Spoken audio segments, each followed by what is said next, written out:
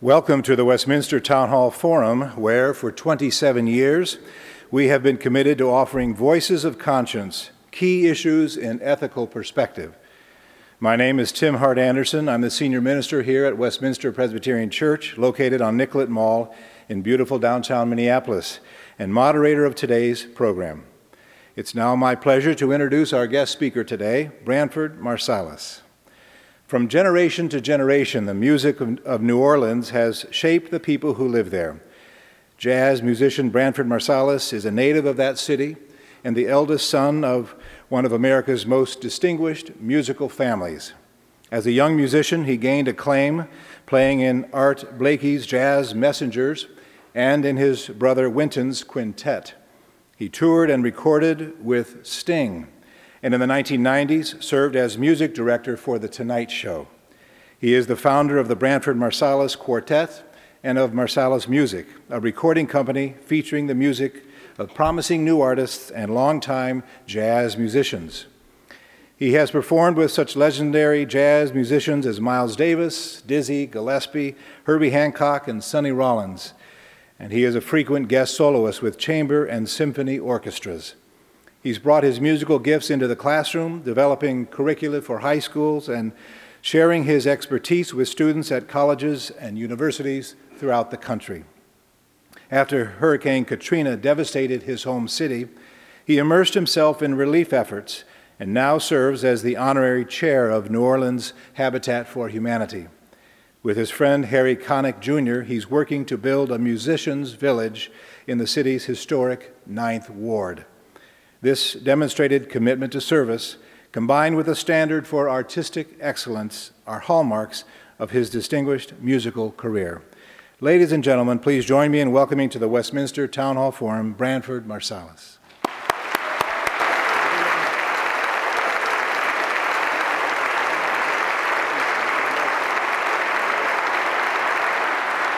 Thank you.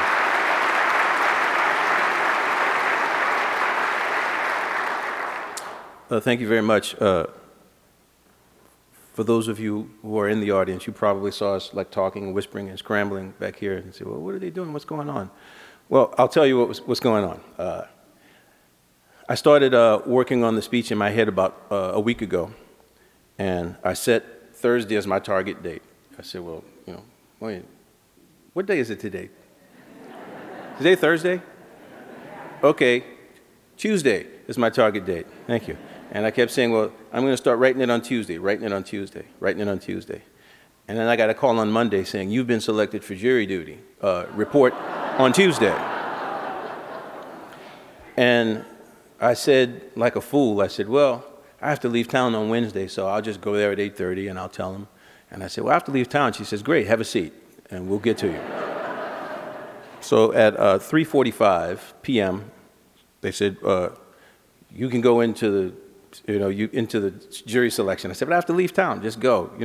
So I went in. I said, I can't serve on this trial. I have to leave. They let me go at 4 o'clock. And by the time I got home, it was time to cook and kids and the whole thing. And it all went out the window. So I came here last night figuring that I was going to write it. So I was so sleepy, I just went to bed around 9 o'clock. Got up at 4 o'clock this morning and started writing and finished it because I pretty much was composed in my head. It's the way I write music anyway. So I sent it down to the computer room down in the hotel and printed it out and ran over here and didn't look at it and realized that 3 of the pages were not printed. So that's what the scramble is. So I'm stalling for time, but what I'm going to do, I'm going to start reading, and when I get to the part where we're out, I'm going to do what I do best. I'm going to improvise. So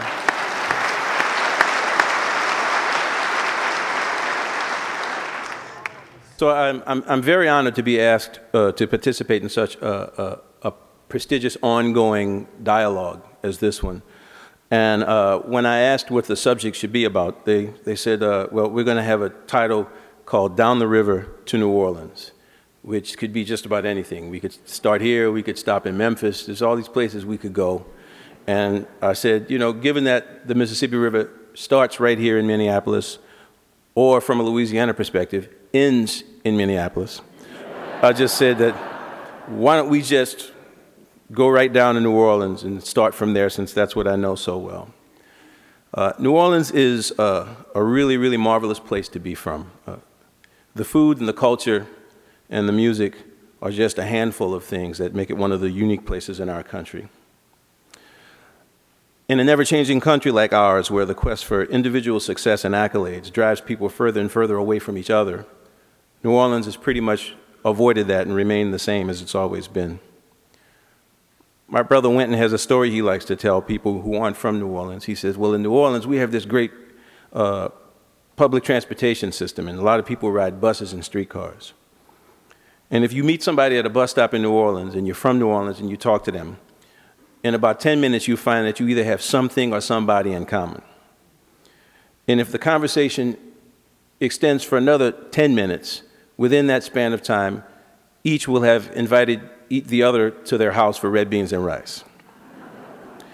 And I can corroborate that story a bit, because just last week, I was talking to one of my students. I teach at North Carolina Central University. And I was talking to them about New Orleans. They were saying, well, what makes New Orleans so special? And I was saying all that kind of stuff. The food's great, the people are great. And I was teaching him how to clean his mouthpiece, because a lot of guys use alcohol to clean their mouthpieces. It's not a good idea for a lot of reasons. So my teacher told me that I should use white vinegar and water combination. So I said, I'll take you to the store to get some white vinegar, and we'll try it out and see if it's more effective.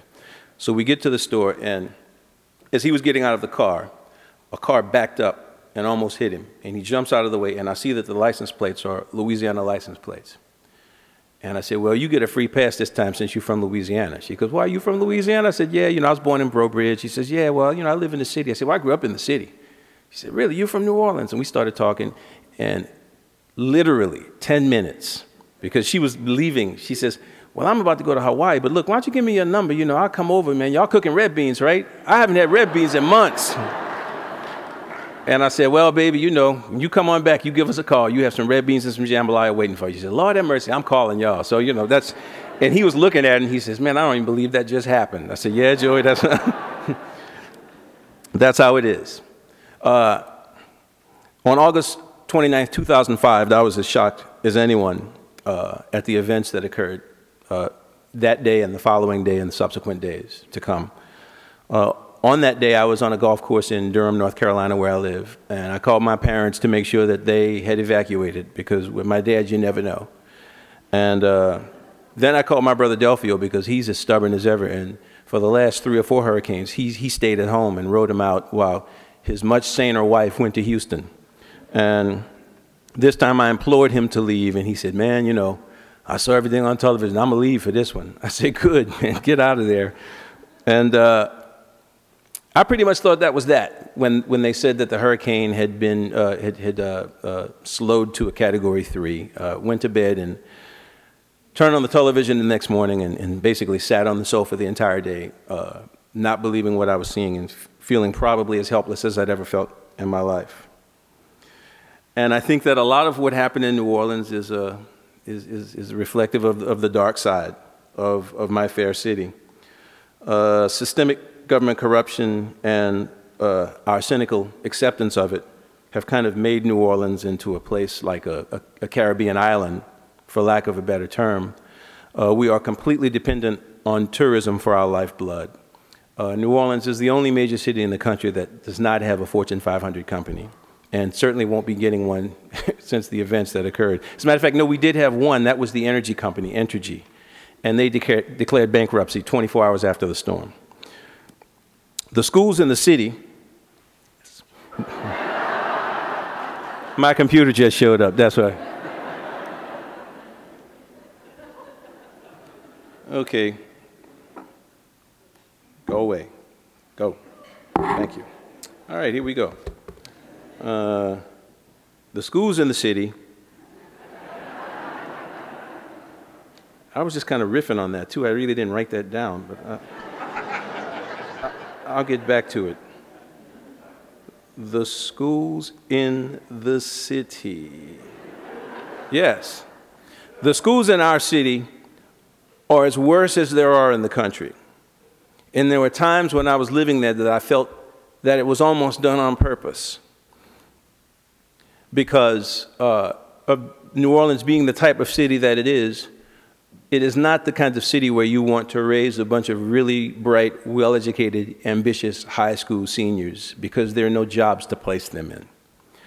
But where there are jobs that are needed is in the various hotels, restaurants, and nightclubs that permeate the city to cater to the tourist industry. And they are all low-paying jobs, the kinds of jobs that kids who routinely make $1,500 to $1,600 on their SAT will not look for as a permanent way of making a living. When my friends around the world would say, "I hear you're from New Orleans, what's it like?" I used to have a running joke. I'd say, New Orleans is a town that's always one serious hurricane from complete financial ruin. And little did I know that one day my thesis would be completely correct.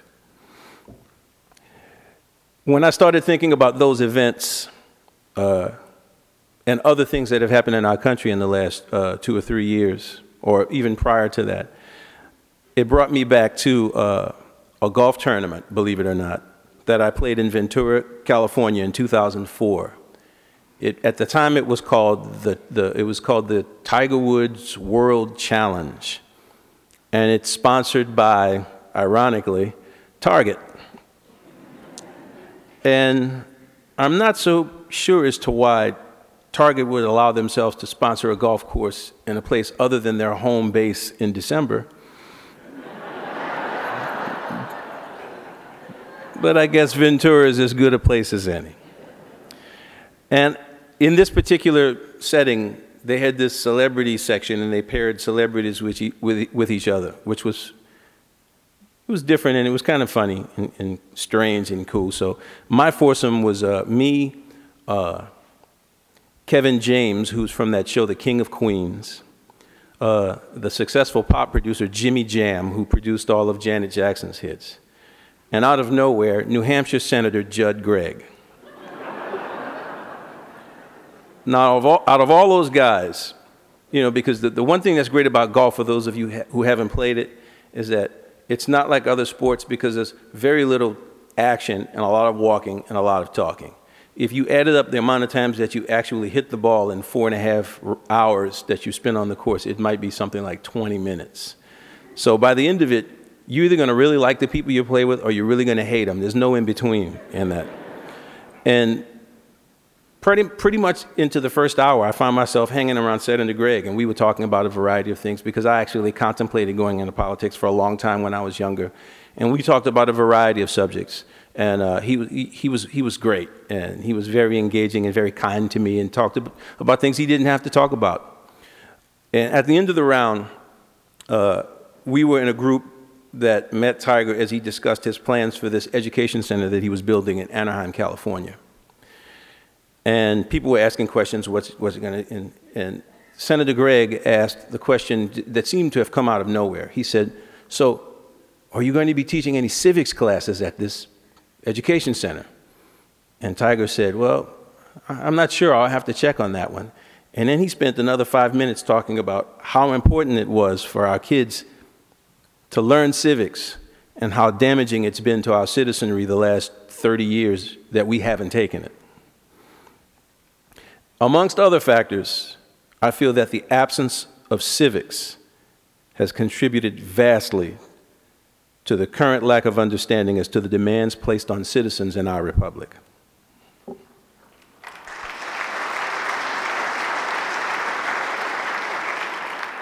I didn't know it was a political speech. Thank you. Thank you very much. Thank you. Thank you very much. How it plays in New Orleans, and the way that I can tie it in, is that the citizens of Louisiana have long tolerated the misdeeds of our politicians. I mean, for at least 100 years. And with a wink and a nod, and kind of laughing about it. Because the politicians would always assure us that if we needed a school, we'd get a school. If a friend of theirs needed a boat, do the right thing, you get your boat. And everything was based on short-term interests without one iota of thinking about the consequences in the long term, the long-term effects on the community or on the state. This kind of thinking has led to the current state that we are in as a nation, I think. The newfangled mantra, "let the market decide," has been trumpeted everywhere in our country for the last decade or so. Unfortunately, in this claim, there's little discussion of how what the market often does, being economically expedient, is oftentimes at the expense of the citizenry as a whole. I personally believe that we should have a caveat to the mantra. Say something like, let the market decide almost always, unless there is a direct conflict with the public good. I think we have all felt, thank you very much. I think that we have all felt the effects of the lack of empathy that we have all over our country. I live in North Carolina, a very conservative state, and whenever the war comes up, of course, there are those who are for it and there are those who are against it, and they start screaming their little memorized sound bites at one another. And I mean, I never thought that we should have gone in the first place, but now that we're there, be that as it may, the only thing out of all of this that has outraged me is the fact that we as citizens have not been asked to share the burden that our soldiers are sharing.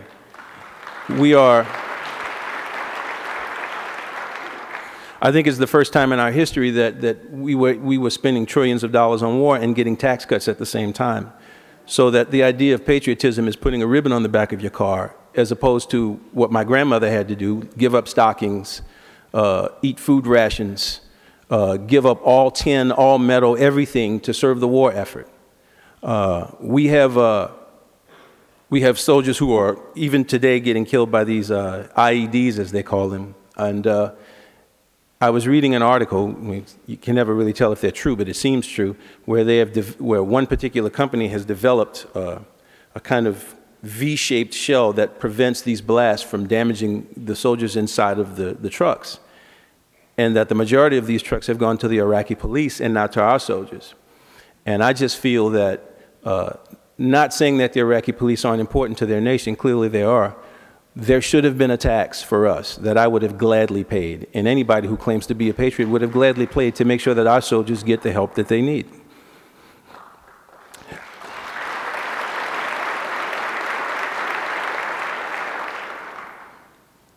In addition to Katrina, or in addition to that, you have a situation like Katrina, where a $100 million investment to redirect ships from the mouth of the river from a further distance, thus allowing the silt that is now being diverted into the Gulf of Mexico to return back to the Louisiana coast, which then would shore up the marshes, which have been eroding at a football field an hour, thus allowing that water to just rush through uninhibited and basically wipe out the entire Louisiana protection system. It would have been more expensive to the bottom line of the shipping industry, but in hindsight, it would have saved the citizens of this country from shelling out close to $81 billion in repairs in Louisiana and the Gulf Coast. We also have the tire fiasco involving Firestone and Ford Explorers. The airport security collapse on September 11, 2001, where the consequences of politicians I guess for political reasons, rightly afraid to federalize the airport security, lest they be branded as tax mongers and thrown out of office. And the airline's refusal to add to their bottom line finally led to a catastrophic head on that fateful day. Add to that the recent inequities at Walter Reed Army Hospital, the latest in a string of tragedies where federal institutions have been privatized and suddenly subject to the harsh realities of the market. I think that if there's one area where we should kind of ignore market constraints and go into debt, it should be for our soldiers, especially in this time. In the minutes after the realities of Katrina were becoming evident on the entire country, my phone started ringing. And I picked up the phone and it's like, well, I'm AP, do you have a comment? No. This is CNN, do you have a comment? No, I don't. You know, they wanted to know how I felt about the city. Will it come back? How is my family? It's the sort of nauseating inquisition that kind of made me happy to leave the entertainment business behind in the first place. So I wasn't interested in revisiting that mentality. There was no substance to the questions and I wouldn't answer them.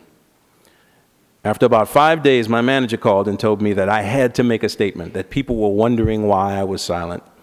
And I won't say here in the church what I told her.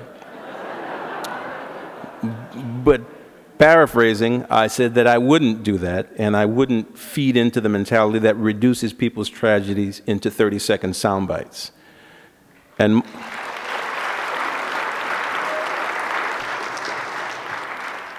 And I begged her to help me find a way to make a definitive statement of action at a time when people were wringing their hands and pointing fingers and blaming, even to this day, whomever they could blame. And while they're blaming and not blaming, nothing's getting done.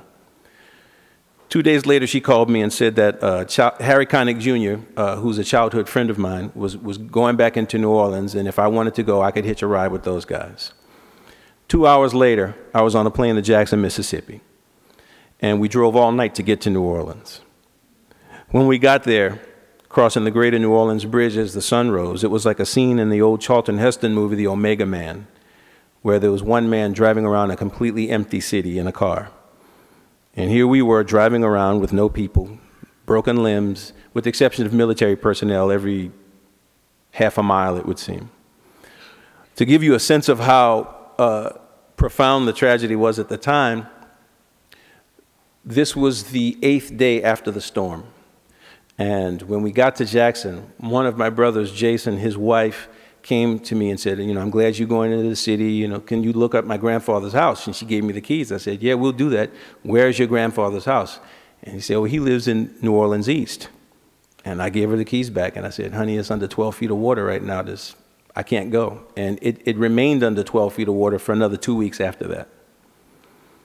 So after spending the entire day in New Orleans, helping the few people we could help who were still left, because by the time we got there, most of the stranded people were gone. And there were a few people that needed things, and we tried to get them whatever we could, because Harry was doing some kind of like reporting work for NBC, so he had access to goods and services and water and the like. Harry says, man, we need to drive to Houston and go play for the evacuees at the Astrodome. And I said, well, man, that's great, Harry, but I didn't bring a horn, man. I found out where I could go, and I just threw a couple of, pairs of underwear in a bag and took off. And he said, well, we'll get you a horn in Houston. So we go to my parents' house, and we try to go to my parents' house, and we get down Carrollton Avenue, which is completely dry. And when you get to Carrollton and Hickory, which there's no way, I can't really give you a reference, because it's 6 blocks from Carrollton and Claiborne, which doesn't really help you very much. But 2 blocks in, the water keeps going up and up. And I had on some hip waders, and I said, well, I'm gonna go in the house, and because my mom wants me to go check on the house. So I had on my hip waders, and I was walking real slow, and one of the sheriffs says, you gotta watch out for snakes in there, bro. They got snakes. And I looked at the water. The water was like blacker than 12,000 midnights. I said, I don't think there are any snakes in there, my man. The only thing I'm worried about is a piece of broken glass. So I kind of shuffled my feet to make sure I didn't step on anything that might have been lying in the muck. And it took me 15 minutes to make a walk that I'd made in 3 to 5 minutes for most of my young life. Snuck into the house on my hands and knees because my mom and dad have these really good storm shutters, so the house was pitch black. And there was one light in the back of the house, and as I got closer to it, I said, well, there shouldn't be any lights on. There's no electricity. Nothing works. There was one small little 2-foot hole that had been knocked off by the winds from the roof. And from the roof, it was right where the tool shed is, and laying on the floor, right in the beam, was a flashlight. I mean, the Lord has his mysterious ways.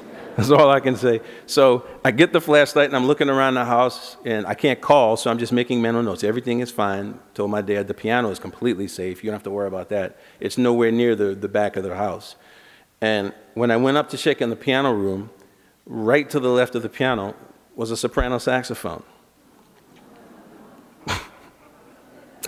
So I opened the case, and I see that the bell was bent, and then I remembered that 6 years ago, I dropped a horn, and we went to New Orleans, and I just left it there. I said, I'll come back and get it fixed. I'll just leave it here because you never know when I might need it. It didn't have a mouthpiece. So we left New Orleans, and I come shuffling back, because Harry actually has it on film. It's pretty funny. I'm wading in the water, and I have this case. He goes, man, what is that? I said, you won't even believe it, man. It's my saxophone. It's a soprano saxophone. He says, well, that's part of it, So I said, now we need mouthpiece and a reed. And we drove to Baton Rouge, and I saw my parents, because that's where they were at the time. And I said, your house is fine. And then we kept on, and we got to Lake Charles, and there was a music store that was open. And they said, we don't have any soprano mouthpieces, but we have a reed. So I said, all right. We got Reed's. Now we just got to keep going. And they said, but we have a sister store in Beaumont, Texas, which is just over the border from Lake Charles. There's another 35, 40-minute drive. So we get to the store, and we called the guy, and he says, well, we haven't had any business, so I'm just going to wait here for you. I'm going to wait until you get there. So he closes at 6. We got there at 6:30. He was right there waiting for us. And I said, yeah, we need a mouthpiece. And he said, well, I only got 2. And I tried one. I said, well, this will work. And I started playing, and the horn wouldn't play because it was bent on the bottom. And I said, oh, what am I going to do now? And he says, well, today's your lucky day. I'm closing the store, but I happen to be the woodwind repairman.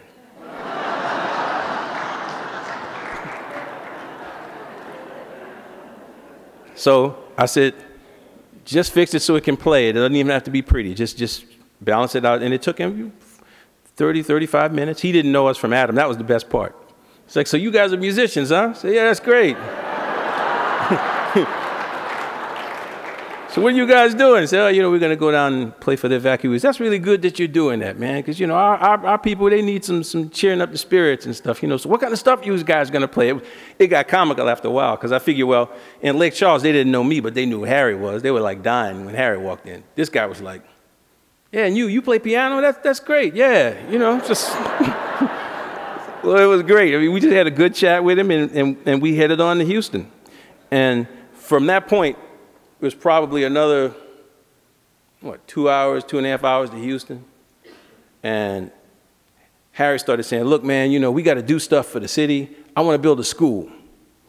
And I said, man, no, I'm really not cool with bureaucracy right now. I don't want to be near it. Schools are subject to, school boards, and it's not practical. You can't fly back. We got to do something better than that. And he says, well, I'm working with Habitat for Humanity, and they're going to build some homes. And I said, well, man, why don't we just get them to build a lot of homes? We can raise some money and get them to build homes, and we can help out some musicians that way. And then Harry says, yeah, man, because musicians in New Orleans basically are paid in cash. You can add them to the people who work in the hotels, because they also work in the nightclubs. They're paid in cash. They don't have regular receipts. They rarely pay their taxes because they haven't had to. So in terms of home ownership, it was an impossibility. So working with Habitat allowed us to take the musicians who were interested and put them in classes where they could learn what it is they had to do to fix their home, because one of Habitat's great rules is that you have to put in 3,000 hours or 300 hours? 300, thank you. 3,000 would be a lot, right? 300 hours of sweat equity. So you have to go in there and build your own home. You have to learn about electronics, about electricity. You learn how to fix things around your house. So you become not only a homeowner, but you become a self-sufficient homeowner. And they teach you, if you don't know how to pay your taxes, they teach you how to do that. They teach you how to apply for the loans. They teach you everything. And a lot of musicians came on board. And it wasn't just for musicians. There were also regular people who also need homes too. And I wouldn't feel comfortable only giving homes to musicians, nor would Harry, despite the fact that it's against the law as well. So we went from having conversations in September of 2005, and by April of 2006, we had 4 homes on the property that we bought. By December, we had 32 homes, 14 which were livable and the others weren't because of bureaucracy. The city had to bring the power lines in, and they hadn't made it up there for the last month. It's just funny how that always works.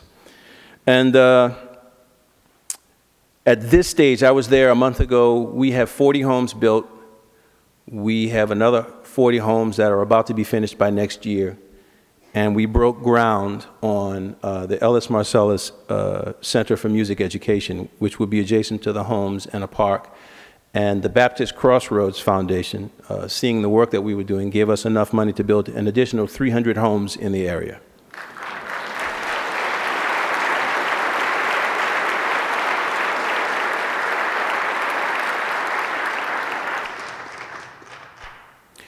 It's one of those things that people often ask me about, well, isn't it great what you've done?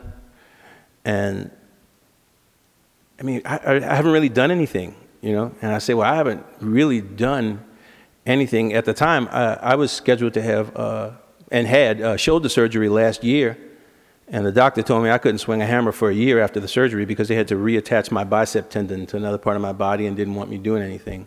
So I'm going to get the go-ahead probably this month. In January 2009, I'm going to be swinging away. Finally, I'll get to actually contribute something other than rhetoric.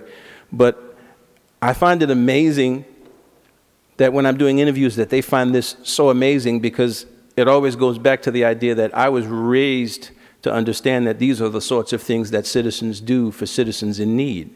I don't find it to be shocking at all. I just think that it's the way we should be. You know, it's kind of like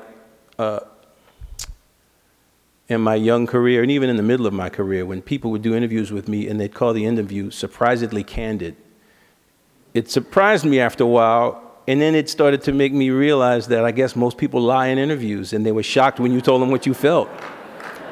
And it kind of opens your eyes in a way. You say, man, okay, so people they just come here and lie, and you don't do it. And then when I was working in corporate, like at Columbia or at NBC, then they would call me in and say, hey, you can't say stuff like that.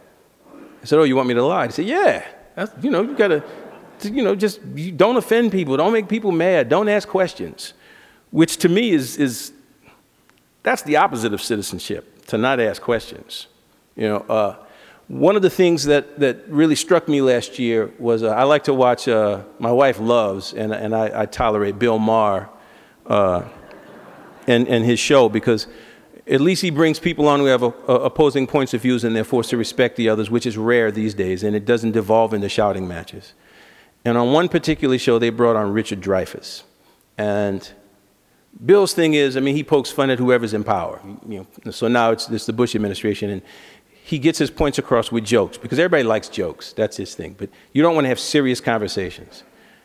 And Richard Dreyfuss launches into this serious conversation, which you could see Bill Maher getting more and more irritated because he wants jokes. And he basically said, 9/11 occurred, and he said the fault lies in us as Americans, because we don't understand our responsibility as citizens. Not 9/11, I'm sorry, the Iraq War. He says, as citizens, we don't ask the questions. When you don't understand what your job is as a citizen of the United States of America, and you dull yourself with shows about entertainment and funny and hee-hee and ha-ha in a crisis, you turn to the nearest person and say, please, just tell me what to do and I'll do it. And sometimes they tell you what to do, and that's when the trouble starts. And he had this quote, when he said it, and it struck me, and fortunately we have this thing called YouTube, and I was able to go on YouTube and hear what he said, and I wrote it down for you guys. Because if you don't know, Richard Dreyfuss, the guy who was in Jaws, the actor, he is now a civics teacher at Oxford in England.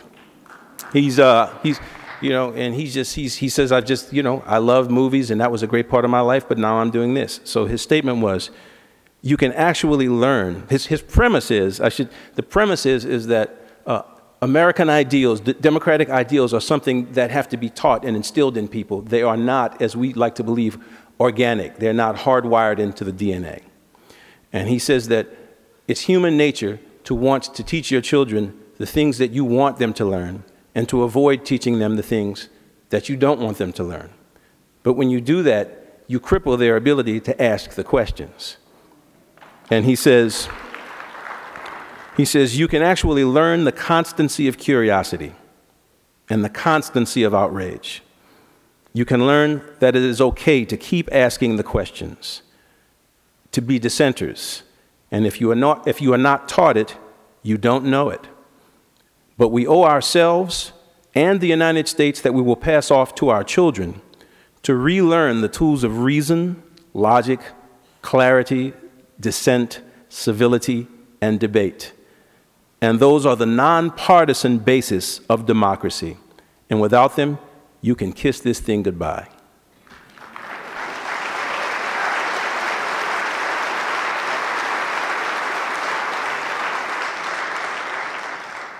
There are people in my fair city of New Orleans who have suddenly awakened to that reality. Some of the wealthier patrons of the city, who used to kind of wink and tell jokes about the systemic corruption, have decided that enough is enough. And they are mounting pressure to force the state government to press charges against crooked politicians. The federal government actually has a minimum right now of 6 of our former politicians about to go to trial and probably going to jail, and a couple more that they have their sights on, I know for a fact. New Orleans is awakened to the shock that for the first time, because New Orleans is a clannish city, there are people who had lived in homes where they had been the 3rd generation of people living in the same home. So it's not even that they don't leave the city, they don't even leave the neighborhood they were born in. So Katrina forced them out, and some of our smarter people have realized what life is like outside of New Orleans, and many of them are not coming back. So for the first time in the history of our city, we have experienced a real brain drain. And people are waking up to the reality of what this means. So a lot of the old ways of doing business are finally going the old way. The ineptitude of our schools is going to put the city in the bind for at least another decade. But there are signs of life. We have charter schools. We have people who are fighting to turn the school system around, understanding that we now have a governor in place who has an MBA and has business contacts and is really going to do his best to draw businesses to Louisiana. There are many businesses that have always wanted to go there because of the wide diversity in culture and food and the people, but refuse to do so because of the hundreds of thousands of dollars in graft and payout they would have to give out just to begin the discussion. So I hope that these things are changing, because I see one thing that I haven't seen in the city for a long time, as we called it, the city that care forgot. The citizens are ready for a change. And with that, I thank you.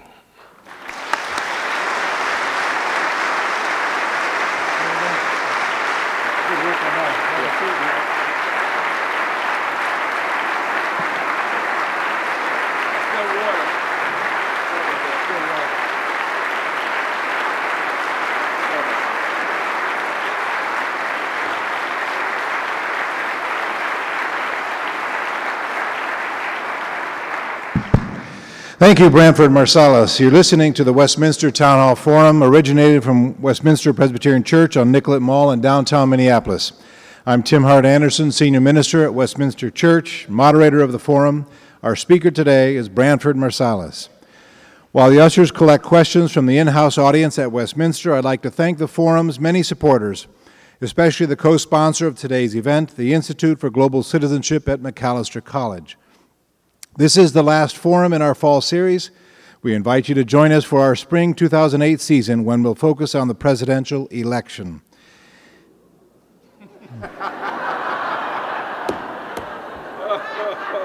We'll see you there.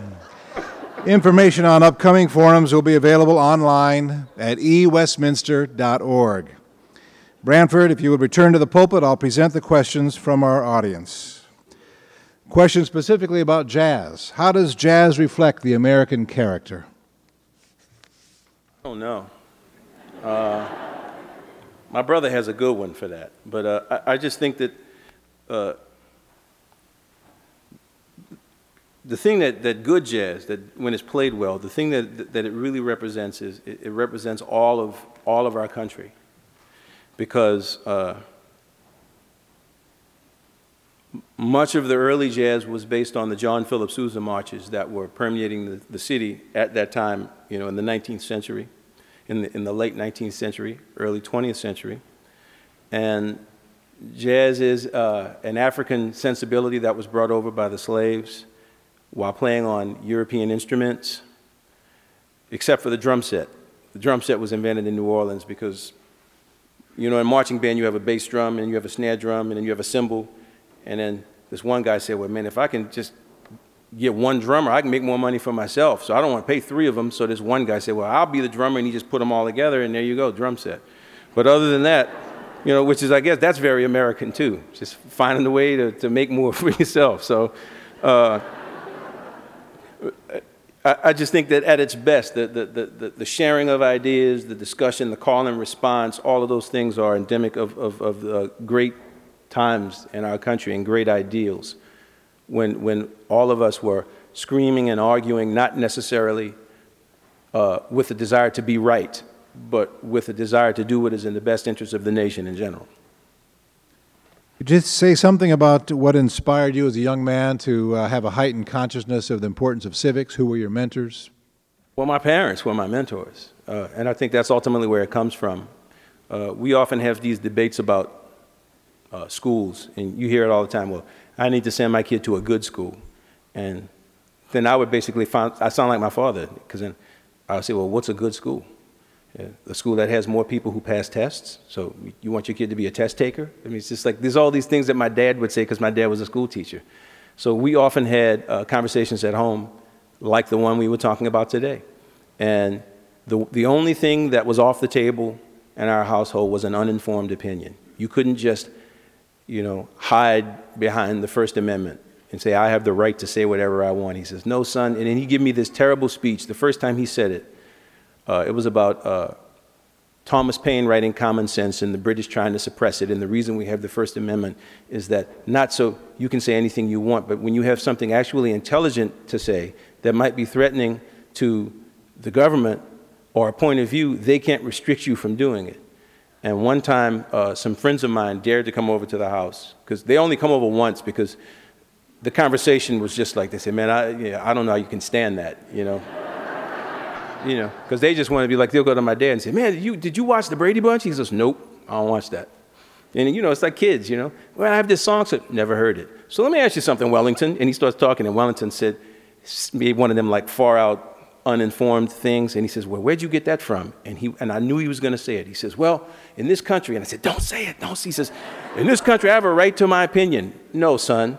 Let me tell you about Thomas Paine. It's like, So it was, I came by it honestly. Several questions have asked about the linking of race and the response of the government to Katrina and the disaster there. Care to comment on that? It's one of the great myths of the entire Katrina thing. I think that as a whole, we need to quit talking about diversity in terms of skin color and start talking about it what it really is, economics.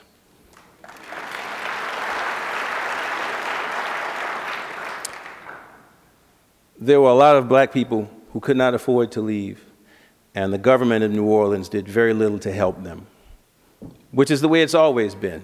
But if the hurricane hadn't been so catastrophic, there would never have been a discussion on why they were left in the first place, because they'd been, some of them had been riding out hurricanes for generations. But there are also towns like Buras, Louisiana, and St. Bernard Parish, which are predominantly white, that were decimated by this storm, and the government also did nothing to help them. And because they're not in the city itself, and it also doesn't have the tension that we often need in the news to create good media, it's a story that just goes ignored.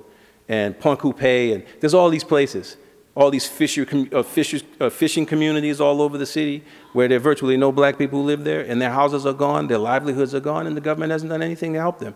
I think that the question is less about race in this situation, because there are a lot of New Orleanians who are very wealthy and very successful, and most of them lived in New Orleans East, and they were gone.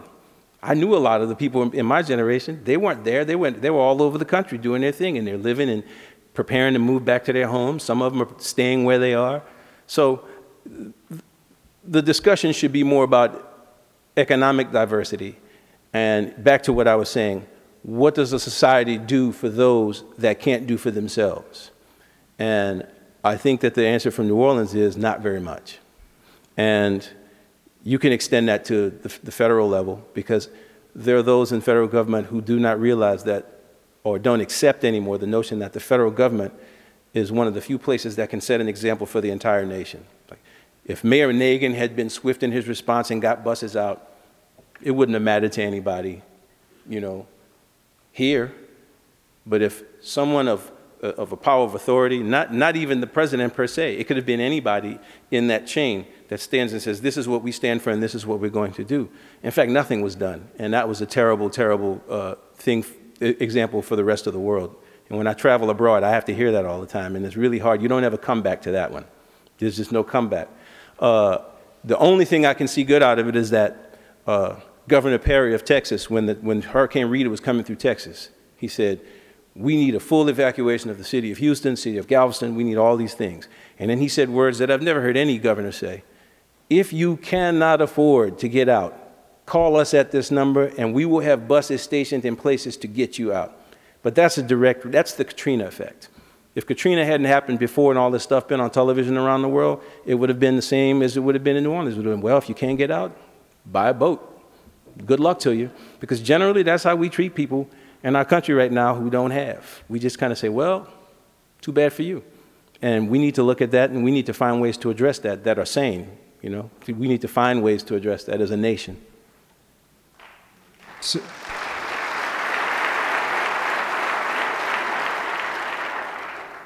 Several questions connecting the rich history of New Orleans and music, and the possibility of music being a tool for healing in the culture and society. Was your concert in Houston an event of healing through music?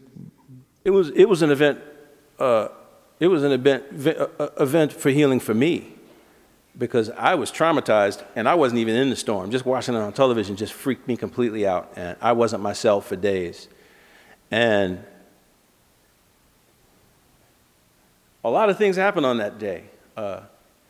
Like NBC was following Harry around, and Harry saw the footage, and he says, man, the look on your face when you was playing was just something I've never seen on you. He says, like, it's like resignation and anger, and I just wasn't myself until, because we were playing and we were up in like one of those TV booths, up luxury box, whatever you call them, and I just felt apart, which is what I felt when I was in North Carolina. And I was like, I got to go down there, man. I can't. We don't need to be up here. We need to be down there. And Harry said, yeah, you're right, man. Let's go. And all of these celebrities were showing up. And they had these policemen with them. And Harry turns around to the cop and he says, officer, I know you're doing your job. And he says, but I don't think it really looks good for me, a New Orleanian, to even give an image that I need protection from my own people. And the cop said, suit yourself. And he backed up. And we just went out there and we talked to the people. We talked to people. We laughed with some of them. We cried with some of them. We prayed with some of them. And some of them just wouldn't talk to us at all because their lives were destroyed.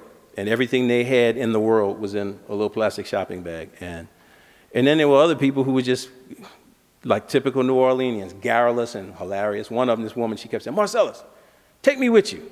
I can sing. I don't want to go back to New Orleans. I want to go on the road with y'all. I said, no, baby, you can't go with us. And she kept me laughing the whole time. So being around the people, you know, getting the chance to talk about the Saints game that they were going to put on the screen, and the big screen in the dome in the coming days, it was great for me. I got my sense of self back once I left there. We didn't sleep for 2 days. And and the best part, like the whole saxophone story I was telling you about, this doesn't get no, this is just, so we left Houston, and I was going to Durham, and I had to fly through Atlanta. And I got on the plane in Houston. No, before I got on the plane in Houston, my old high school girlfriend is a flight attendant for Continental. She lives in Houston. I saw her. So we hugged and we talked for a little bit and talked about her parents and how they were doing and what we were doing in Houston and this whole thing. Then I got on the plane and I fell asleep. And it's only, I don't know how long the flight is, an hour, hour and a half. And when the plane landed, the flight attendant woke me up and I opened the thing and the saxophone wasn't there. And I said, oh, I must have left it in Houston. So I went to the lost and found and I said, I want to report an item that I know I'll never see again. She goes, well, how can you be so sure? I said, because I have a feeling that it was put there for a purpose and its purpose was served. And I'm cool with that. So, but I'm going to just follow through the chains. And it was a soprano saxophone. I was at this gate. It was under a seat. And if I'm lucky, somebody that needs it took it and they're going to do something good with it. Because that's how I felt about it when it happened. It's like, the Lord was just saying, well, that serves its purpose, son. You don't need that anymore. Because I hadn't missed it. I have two at home. And I just said, yeah, I'm not going to miss that one. So it was healing for me. It was great for me. I'm glad I did it. You described the shock of Katrina and its aftermath to the citizens of New Orleans as kind of a treatment to wake them up and to be ready for change. I hope so. Is there a similar kind of or a parallel shock treatment for the whole nation that might wake up people and help them be ready for change? Absolutely. What is that? There's a price to be paid when you don't ask questions. there's a price to be paid when bad things happen, because it's weird when you go to Europe where they've had like 1 million wars, they kind of see war as, yeah, you know, sorry about that. Like you go to talk to them about 9/11, they're like, you know, wow. You know, because they all have stories. I mean, people are alive who have stories. Yeah, I remember when I was a kid and my house was blown to smithereens when the bombs from Germany came. You go to Germany and say, yeah, well, I remember my grandfather telling me stories about how they firebombed Dresden. It's like, it's personal stories. In our country, we don't have those kind of stories because of our strategic geographic location. The wars are never fought here since the War of 1812. They're just not really fought on our soil. So we had this kind of unbelievably traumatic reaction to it. It was more of the lines that these sorts of things are not supposed to happen to us. So instead of us feeling included in the rest of the world that kind of deals with these tragedies, we felt excluded and unique and special. And I think that, you know, sometimes when bad stuff happens, you have to take a breath and pause and ask the right questions. And we didn't. We just accepted the answers as dogmatic truth and proceeded from that point as a nation. And I think there's a lesson in that. I think that people are awake and aware of the lesson. I think a lot of people, you know, the newspapers sat on their hands and they admitted that they were terrified to ask the questions. So the idea that, well, what is patriotism? Isn't patriotism when you have to stand up for an unpopular stance? If you feel that it threatens, you know, the Constitution of the United States, shouldn't you speak out? Shouldn't you speak up? And especially when you have the I can't think of the right word, the instruments to actually speak up in a way that has an effect. And a lot of those people chose not to, you know. Thank you, Branford Marsalis. Thank you.